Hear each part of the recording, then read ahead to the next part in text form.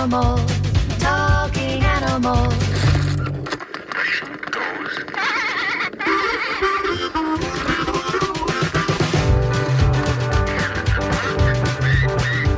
It walks like an animal, talks like an animal, must be an animal. Come hear the animals, talking animals, talking animals.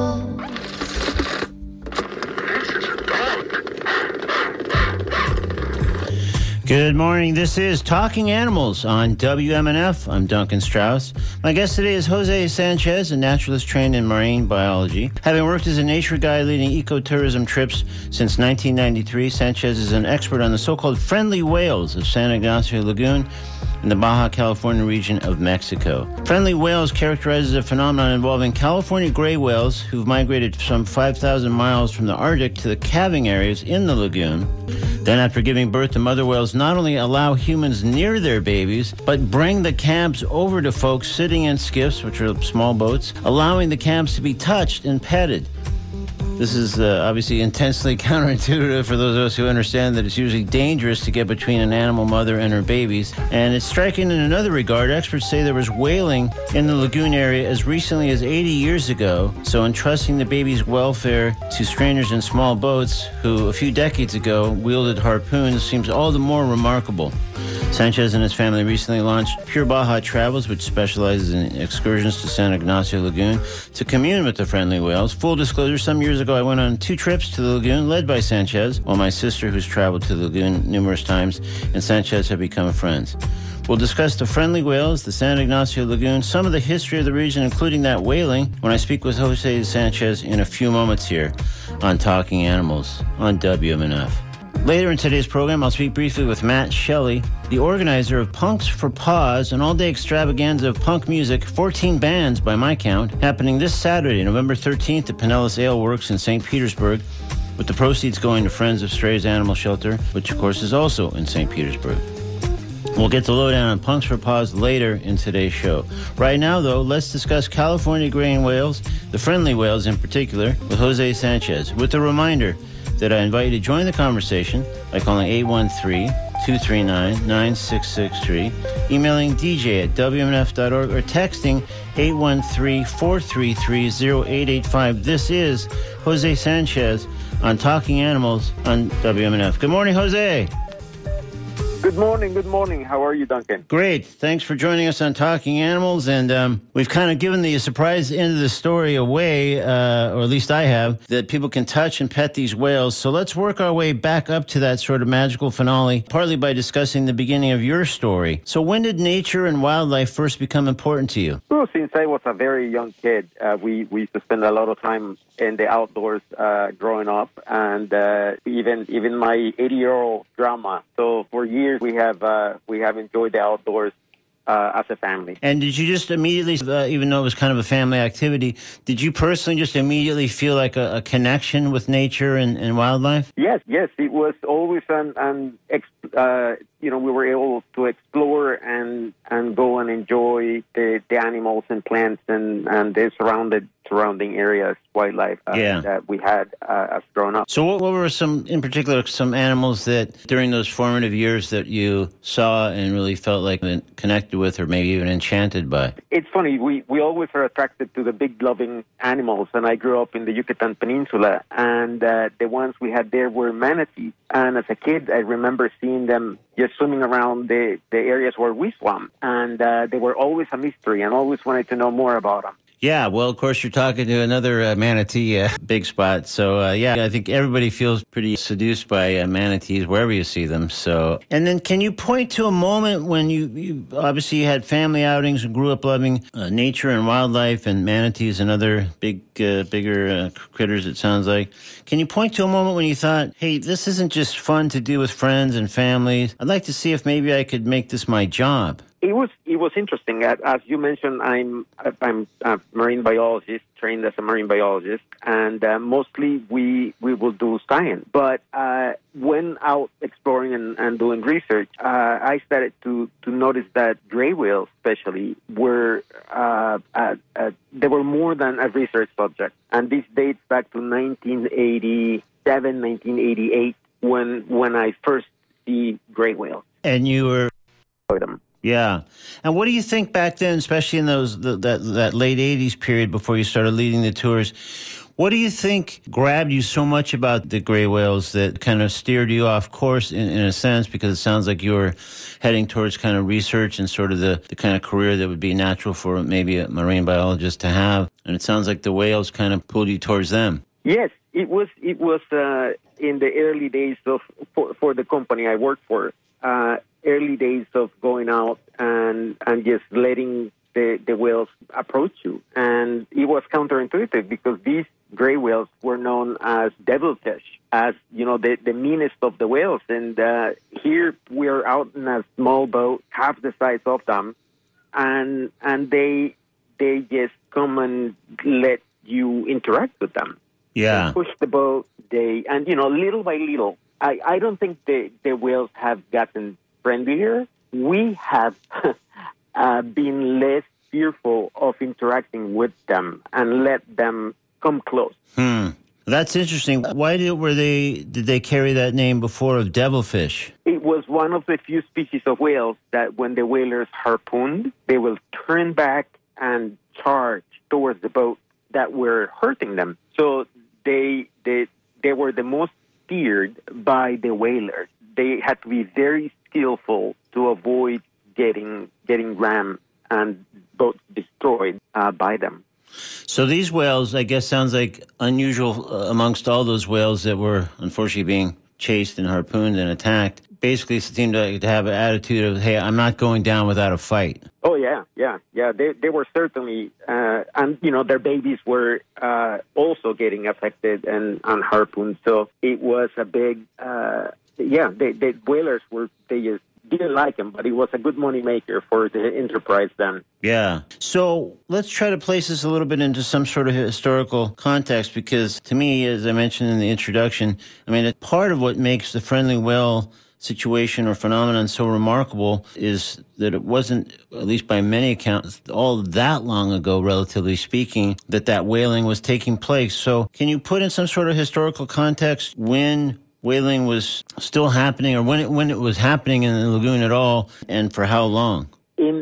Charles Scammon is one of the first ones that goes and fishes for them, hunts them in the lagoon. So you're talking the 1800s. And then as recently as 1938, there are records of now what the locals call the Norwegians that will come in the lagoon and they will harpoon the whales there. So some of the whales with the recent data we have, and since the friendly whale encounters began, might have been present when the last huntings were happening. And still they get relaxed and we're able to interact with them. Yeah, now, to me, and I'm sure to many people listening, that is even more remarkable, even though we're already talking about kind of a singular phenomenon in many respects.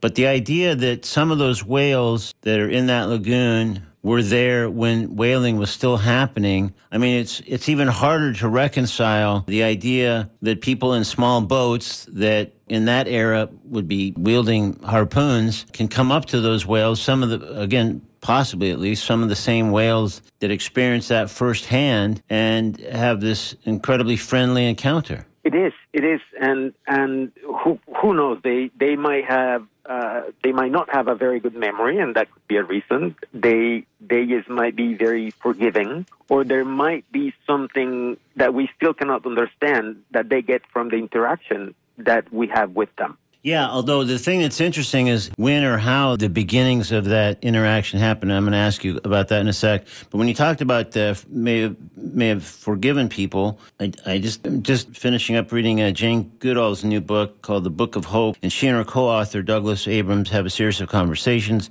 mostly devoted to exploring and defining hope. And at one point, though, Abrams brings up the friendly whales of San Ignacio, and sharing the observation. I can't remember now if it's his or if he's relating someone else's observation to Jane Goodall. But either way, the observation is that the whales there have forgiven the humans. So I was interested when I read that, just knowing we were going to be talking this morning, to see what your reaction to that observation is. Yeah, I mean, again, these animals we hurt them. We were not very kind to them, and I don't know if it's been, a slow process. I don't know how they got to the point, if that's the reason why that they're coming to the boat, how they got there, how they made, realize that we are not hurting them anymore. Yeah. But it feels like, and I think you've kind of alluded to this already, that there's still some sort of big unexplained gulf in there, just because we can speculate that they're trusting, they're forgiving and whatever. But again, how they get there from what horrors, the ones that may still be from that period where whaling was still going on, I mean, how they turn that corner and say, I'm not going to be worried, I'm not going to be fearful that I'm about to be attacked, but instead I'm going to go up and have this very friendly, nice encounter with the people in a very similar kind of boats to those when those horrors took place. I mean, it's just hard to think that all the way through. It is, and it again, it may have taken years for them to get back to the point where they are now. But it kind of reminds me of animals that have been abused and animals that have been mistreated, and as they, let's say a dog that has been abused, and it will take a long time for they to regain that trust on humans, at least one human, like they will get to trust and feel at ease with that one, and then from then on it gets easier. Yeah. Some of them never recover. Right. Well, that's the thing. Animals, I guess, really of all kinds are really adaptable. We do see that over and over. Although, again, this kind of shift on this kind of level with these kind of animals and what they've been through still seems quite remarkable. In fact, while we're sort of exploring history of the whaling and things going on in and around the lagoon, can you recount, as I understand it, in terms of some of the history and lore around the friendly whales in the lagoon, I guess there was a fairly powerful moment in the early 70s, I believe, when things, really apparently changed for and with the whales there. And I don't know if that's, I think with the... Correct. You're probably referring to the incredible encounter that Pachico Mayoral...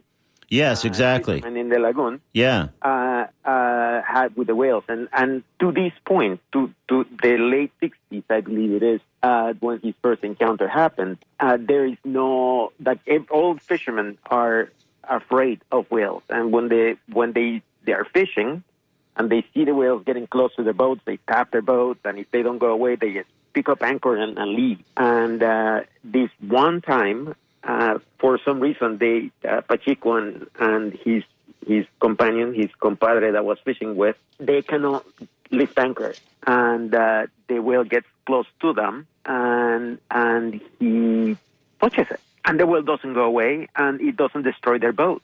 So that's the first encounter we have record of.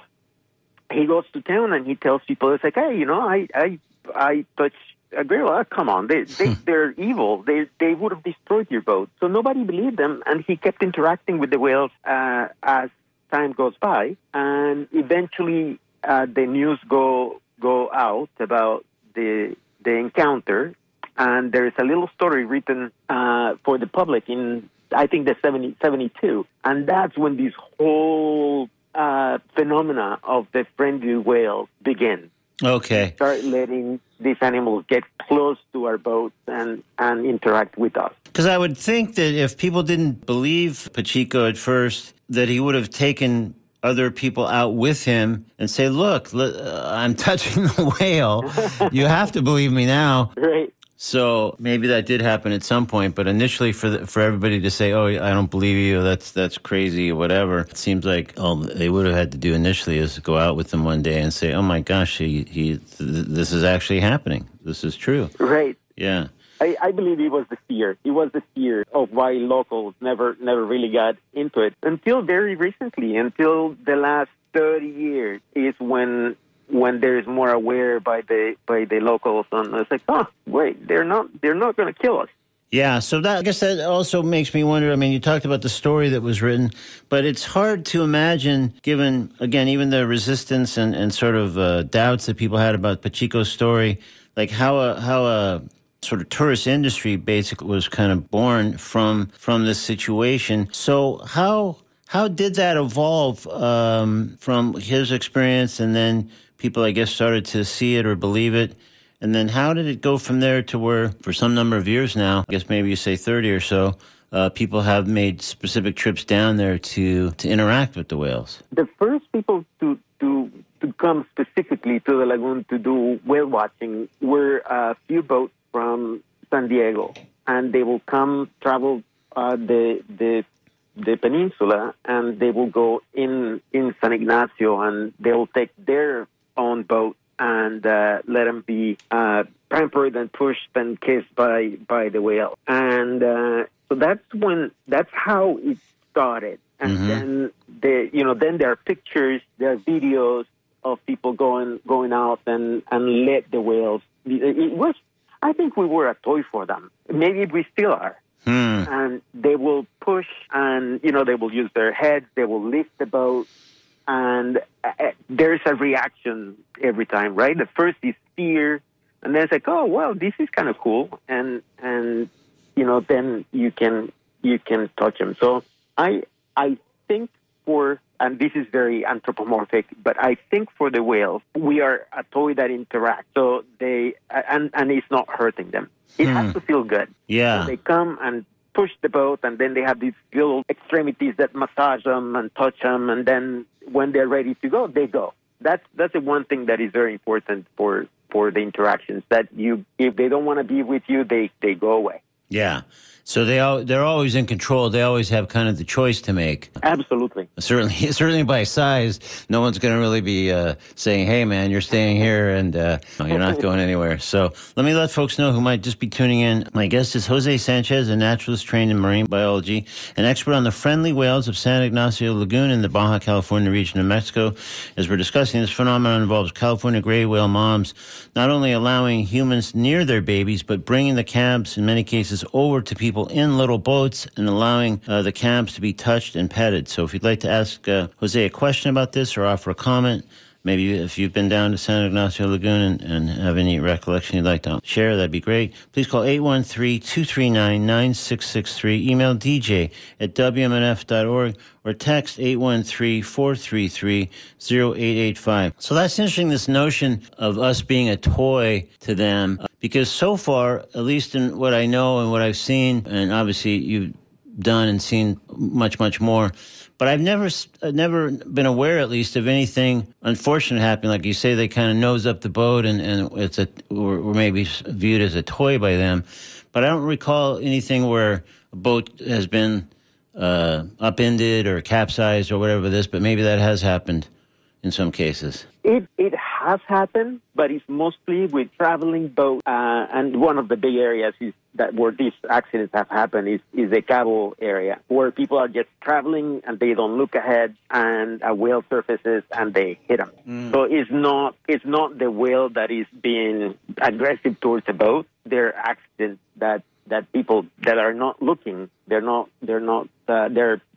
there's a whale in their path and they are going too fast and they hurt them. Yeah, and I guess we should point out that it's pretty carefully regulated in and around the lagoon in terms of how the boats can behave and how many there can be and how close or for how long they can get to the whales. So it's not just kind of random, as I understand it. Correct.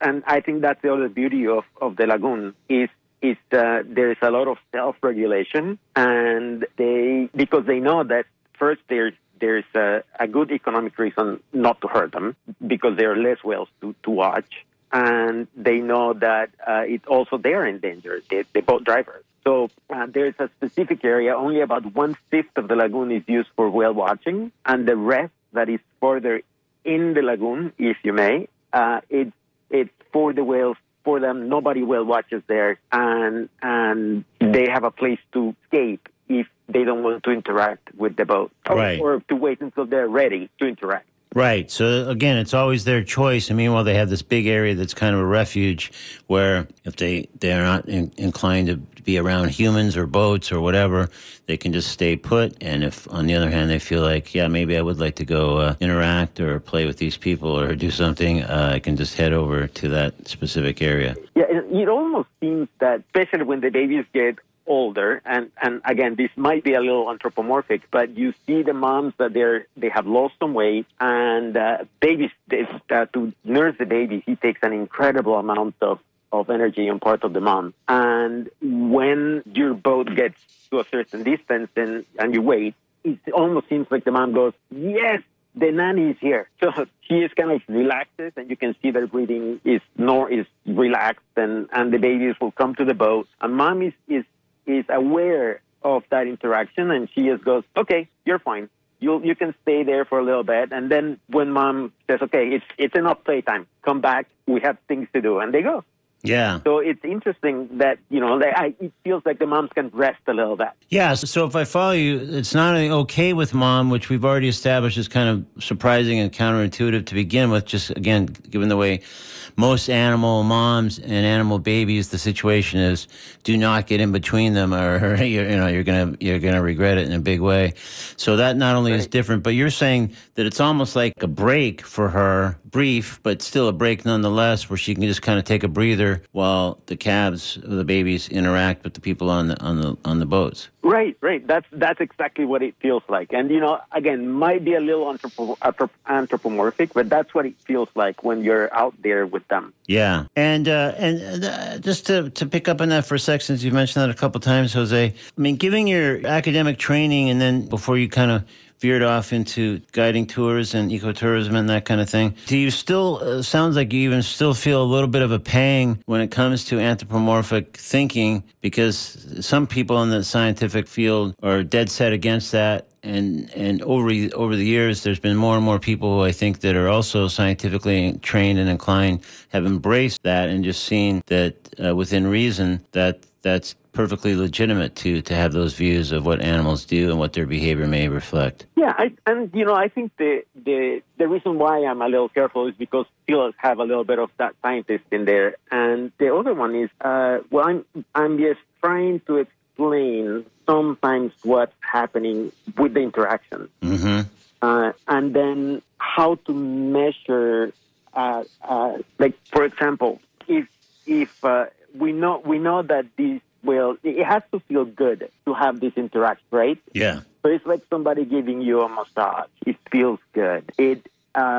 But how do you measure that? And I think that's when we have to be careful about trying to explain it scientifically. Because all you can really do is, it sounds like all you can really do is kind of speculate, since we don't really know, obviously, how those whales feel at that time. But we certainly can, I think, safely say they wouldn't be hanging around and coming back over and over if it wasn't pretty cool and pretty pleasurable for them. Yes.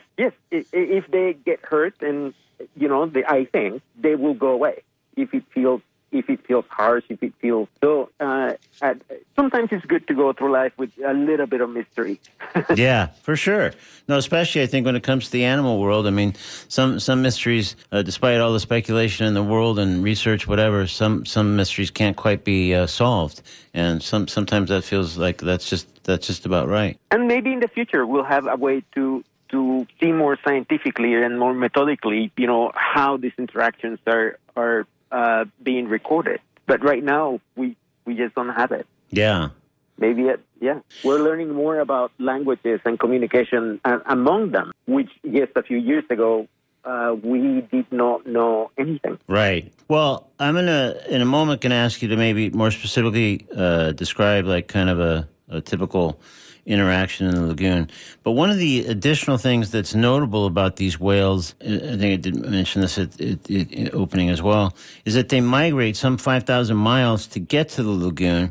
Can you talk a little bit about that migration? And I mean, that's a pretty sizable migration as migrations go, is it not? Right, yes. And until very recently, until the early 2000s, we thought it was, 5,000 to 6,000 miles at the most. And then we started to get records of animals that could travel further away than that. So they put some satellite tags on gray whales on the Western Pacific in Russia. And to our surprise, those whales started showing up here for the breeding ground. Wow. Right now, there are 54 out of the, I believe, very few gray whales in the Western Pacific, 150 something. I don't recall the correct number right now. Mm-hmm. But at 54, almost a third of that population has been recorded in the lagoon.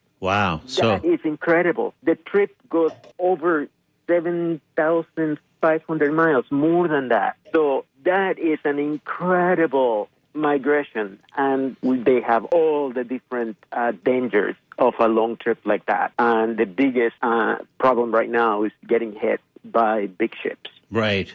So that is it, and predators, and it is a very long journey with lots of dangers, but they still come and have their calving and nursing lagoon. And so I guess what they're doing, wherever they've started that migration, which again is longer than I guess I realized even today, is that they're usually, whatever else they're doing, they're usually feeding and really feeding heavily before they start that migration, right? Yes, the northern areas for them is feeding ground. Yeah. And most of them will go to the Arctic Sea, and that's where they feed. But there are some that will stay and feed in areas like Oregon and Washington and Vancouver Island, and they become resident gray whales in there, and they will migrate south. So they will go back to those feeding grounds. So they still migrate, but they become residents of a closer location or a different location than what they began as? Yes. Yeah. Oh, wow. Yeah. So, and I think, as long as they have enough food, yeah, they're going to hang out there, and they have realized, why do I need to add another 3,000 miles to my trip if I can stay right here? Yeah, that doesn't seem to make sense. Yeah, they're too smart for that. So Jose, they've made that gigantic migration. Then they're at the lagoon. There's mating, and then there's birthing. So, with anything you want to add beyond what we've kind of touched on a little bit, take us through. People go out in these pangas, little skiffs, outboard boats, and so tell us about like any given outing where someone would be, a few people would be in a boat and they'd be heading out to sea and interact with the whales. How does that go? So you get your equipment to go out whale watching, and cameras, sunglasses, hats, all of that. Get in the boat, and then you travel to the whale watching area, because many of the camps, even though they take you whale watching, they cannot whale watch in front of their camp. So you need to travel to the whale watching area. And when you get there, there's a person that is a controller of how many boats are in there and how many boats can come in or out. And so you check in with them, and they say, okay, come on over. And then you have a limited time, an hour and a half of whale watching time as you're in there. So you travel, you start looking at the whales. There's a blow there, there's a blow there, there's a blow there. Most of the boat drivers that we have been doing this for years. So depending on the activities that you want to see, you see if it's a deeper area, you see more breaching. If there's a more current, you see a lot more heads out of the water, which is called spy hopping in some books. So you just go to different areas and see different behavior. And one of the surprising things too now is that even when you have adults and they go on their mating, and it seems like they say, okay, break, and they're starting to approach the boat. And so even adults that don't have baby will come to the boats and push them and let you interact a little bit, and they go back to mating. And so and after your hour and a half is over, then you will get a call from the controller and say, hey, your boat your time's out. And what you do is you move away from the whale watching area to the shore line of the lagoon, and then if people are interested, you go to see the shoreline, you see the dunes, you go watch the birds in the mangroves, and then you make your way back to camp. And so that's about a typical day. Outing, yeah. Outing in there. Yeah. And I guess if you're down there for that kind of thing, ordinarily you would do that kind of thing like twice in a day. So you have not just that one, but in our trips, it's so hard to get there. It's the least communicated lagoon out of the ones where whale watching happens. That you make such an effort to make it there that going out one will not be fair to you. And also, again, they're wild animals. So maybe one outing, you will not have a whale that comes closer to your boat, close enough to you. will see them. They're going to be there. Yeah. And again, it's their choice. And if that day they don't feel like it, they will not come. So having only one outing, it is not the. And sometimes you go and they come every single time you go out. But, sure. It is again, it's their turf. It's right. What they want to do. They're in charge, right? So whatever they want to do is going to have to be okay. And again, anytime you're dealing with wild animals, you can't predict with certainty what's going to happen. And right. So I need to add too that the boat drivers that are in the lagoon, they years of experience, lots of years of experience. Yeah. And if you see what is going on in other areas, people will tell the driver, "Hey, I want to touch a whale," and they will get to the point where they are too aggressive, and that is they don't have experience driving the boat. If you look at the economic side, they need the money. This is the time when they will make money. And if you tell that to one of the drivers, and this is for the company that works there, and you say, "I want to touch a whale, and I give you more money," they will say, "No, that is not what we do here." Right. That's not how it works. We are in charge. No. Yeah. And so that's why San Ignacio is one of the best places to interact with the whales, because it's their choice. Yeah. And how long have you been leading trips to or in the lagoon at this point, Jose? Since 96. I started in the guiding world in 93, and in 96 is when I started to do the trips in San Ignacio. Wow. So 25 years. Yeah. Wow. I was a baby. That's right. Yeah. Very precocious baby. But this is Talking Animals. I'm Duncan Strauss. My guest is Jose Sanchez, an expert on the friendly whales of San Ignacio Lagoon in the Baja California region of Mexico. He's been leading trips to the lagoon, as we just learned, for 25 years, and recently launched his own company, which you can check out online at purebahatravels.com. And again, we're in our final few moments or so, but if you'd like to ask Jose a question or offer a comment, you can call 813-239-9663, email dj@wmnf.org, or text 813-433-0885. So, Jose, where else in the world are there friendly whales or at least similar behavior in whales that you know of? In the last few years, there have been some interactions with whales in the Patagonia, with the southern right whale. And similar behaviors, they go to coastal lagoons to have their babies. And, first of all, we didn't think they existed until anymore. They were in very low numbers. And Dr.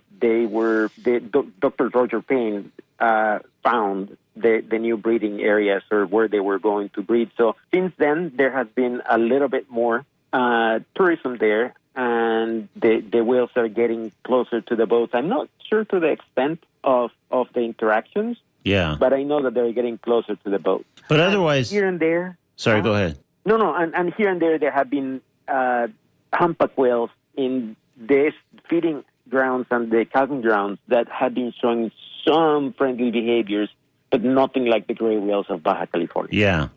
So really, even with a couple of those examples that you just cited of some, although maybe limited, overall, the phenomenon is still really pretty specific to San Ignacio Lagoon. Yeah, absolutely. Yeah. Absolutely. The Baja Californian lagoons are the place to have those kind of interactions, and specifically San Ignacio Lagoon. Yeah, for sure. And one of our emailers wrote in saying, "Call me unscientific in this regard, but if we knew how to communicate telepathically, we would uncover the secret." And then she says, "Great guest." So thank you for that.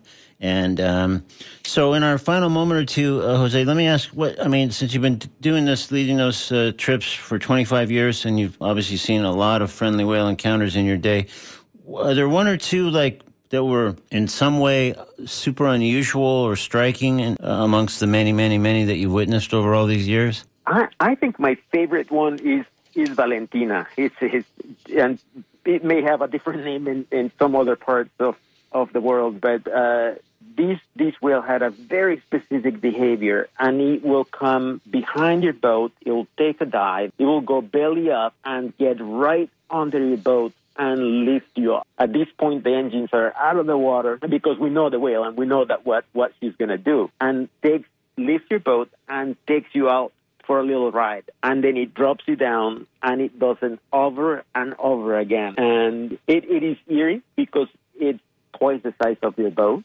Yeah. And that very first time when it comes and lifts you up, everybody's nice and quiet and sitting down. And when they learn that it's just, again, maybe we're a rubber ducky, people relax a little bit more and start to enjoy the ride. Yeah. So that's one of the ones that I really like. Yeah, for sure.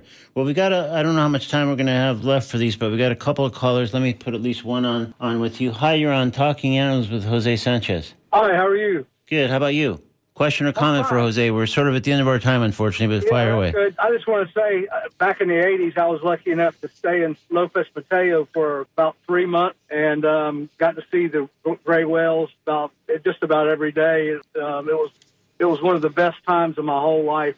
And anybody that can should go down and visit that area. It's a beautiful area. Stop in La Paz if you can. Thank you. Okay, well, thank you so much for your comment. Hi, you're on Talking Animals with Jose Sanchez. Yeah, so I just have one question. Do you guys ever consider that maybe the whales are just smarter than we are? Are you smarter than we are? Is that what you said? I said, did you ever consider that the whales are just smarter than we are? Right. I mean, we think intelligent means manipulating your environment, but maybe they're just happy being whales and doing what they do, and they have no need to manipulate their environment, and they're trying to interact with us because we've been cruel to them throughout time. So, I don't know. They might just be smarter than we are. I think that's a reasonable theory. How about you, Jose? Yeah. Why not? Again, we do not understand a lot of their thought processes, but with newer technology and newer ways to do research, we're finding out those answers. We're finding out those answers about their intelligence and their memory. You know, and it also seems that whales act very much like elephants, and that they travel these things, they stay in pods, their families, all that kind of stuff. Seems to me to be a relationship in the kind of lifestyle that they have. Yeah, there's definitely some parallels there. All right, caller, thank you so much. We're sort of at the end of our time, unfortunately, but thank you so much. I appreciate your comments. Be upon you both. Stay healthy. Thanks for the good work. Thank you. Okay, Jose, I think we have reached the end of our time. We've been speaking to Jose Sanchez. His new company that he launched after a better part of a quarter century doing this and working for other companies is Pure Baja Travels, and the website is purebahatravels.com, so you can find out more about Jose and the trips that they lead when the whales and their the moms and the cabs are there to hang out with you and get to know you and be treated like you can be treated like a toy for that outing and other things. So, Jose, thank you so much for making the time to join us today on Talking Animals. It was super fascinating, and again, it's just I continue to think it's just a remarkable phenomenon. And thanks for giving us some really great information and insights about it. Thank you, Duncan. Always a pleasure. All right, take care. Thank you. Bye. Bye-bye.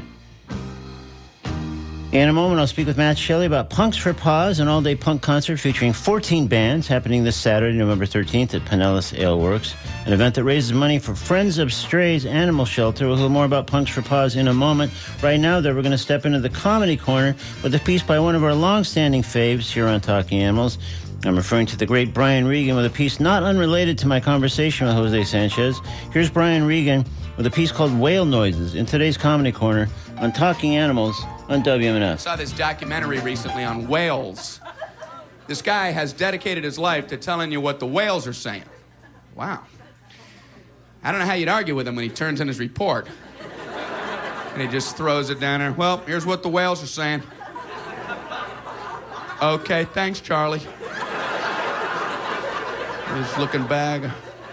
Here's what the whales are saying. Yeah, Charlie figured it out.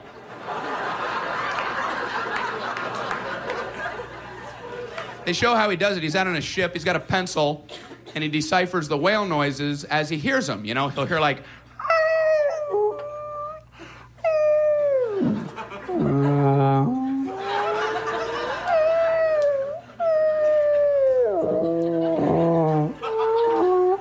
he's like going, oh, okay. Oh, he's lonely. No, you're lonely. How'd you like to do that for like 2 weeks and then turn around and find out that the door's squeaking behind you?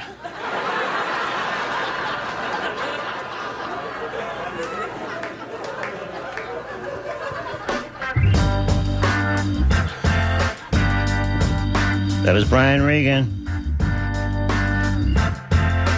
In today's Comedy Corner, the piece called Whale Noise is taken from his album simply entitled Live. Now it's time to speak with Matt Shelley about Punks for Paws, a day-long concert taking place this Saturday, which also serves as a fundraiser for Friends of Strays Animal Shelter. Here's Matt Shelley on Talking Animals on WMNF. Good morning, Matt.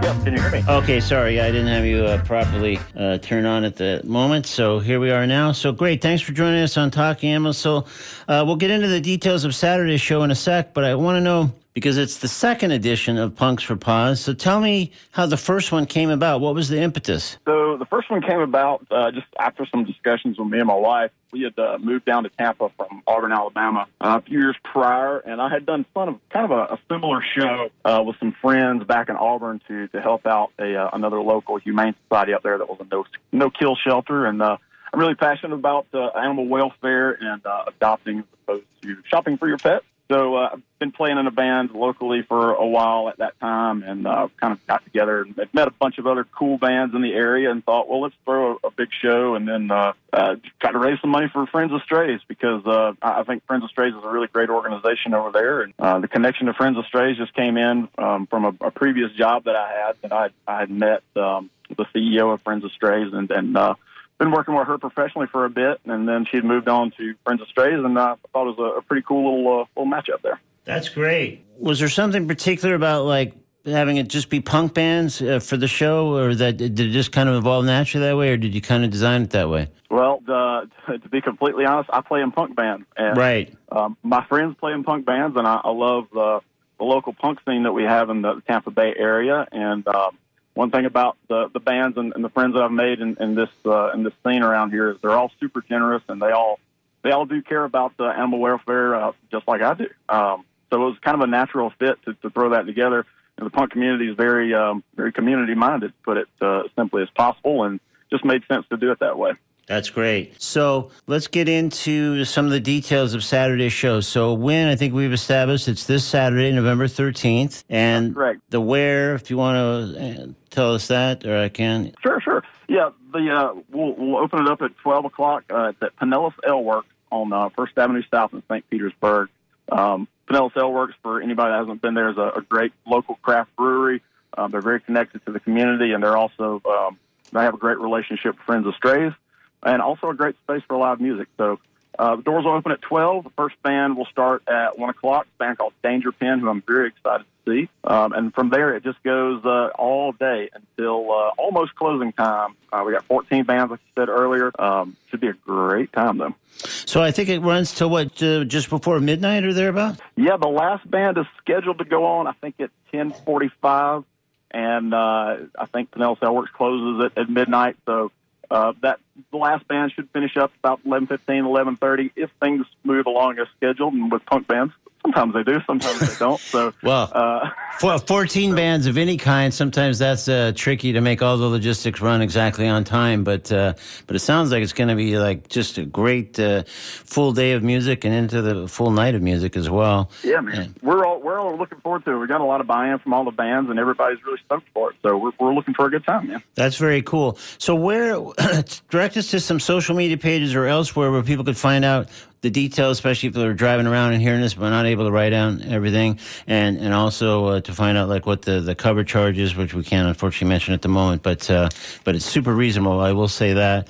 And so where could people go to find out more about Punk for Paws? Sure, we have an event page on Facebook. If you just look up Punks for Paws 2, the event page, you should find it. You can look up just about any of the bands on the bill, have it added to their event calendars on Facebook, including Friends of Strays. The band I play in is called Arcane Arcade. Of course, I want to drop that one in there. So sure. Feel free to check us out on Instagram and Facebook, Arcane Arcade Official or Arcane Arcade FL, and you should be able to see the event page from there. That's great. Yeah, I didn't have any trouble finding various sources of information when I put in Punks for Paws. So it's definitely there. And it sounds like it's just going to be a blast. And again, for such a great cause. And you can't really beat that combination, right? A full day of music and raising money for a great animal shelter. What's not to like? It's going to be an absolute rager, and would definitely invite everyone, even if you're just kind of sort of into the punk rock. Come on out. You might find a band that you didn't know about that you like a lot. And plus, I'm a huge fan of all the bands on this bill, so it's just going to be a great time, and we're gonna raise some money for some dogs and some cats, man. Can't beat it. So cool. Well, Matt, thank you so much. Good luck for the show. I think it's going to be a barn burner, it sounds like, and a lot of fun. And thank you so much for making the time to join us today on Talking Animals. Duncan, thanks so much for having me on, buddy. I appreciate it. You bet. Thank you. All right, bye-bye. Coming up a little bit later on WNF, the music kicks back in with the Back in Action. Scott Elliott, who was away last week, and he is back. And from noon to 3, looking forward to that. And just about reached the end of today's edition of Talking Animals on WNF Tampa. I hope you'll join us next Wednesday for another edition of the show. Also invite you to visit talkinganimals.net for audio archives of every show we've ever broadcast. Apple Podcasts are available there too, as well as other podcast platforms. Also links to our social media pages, etc. You can also subscribe to our newsletter to find out about our guests a couple of days beforehand and other news from the Talking Animals world. So I'm Duncan Strauss. Thanks very much for listening. Have a good week. Be kind to animals. Be kind to others. Be kind to yourself. This is Talking Animals on WMNF Tampa, Brandon, Clearwater, Largo, Weeki Wachee, and beyond. My thanks again to Jose Sanchez for joining us, as well as Matt Shelley. And at WMNF Tampa,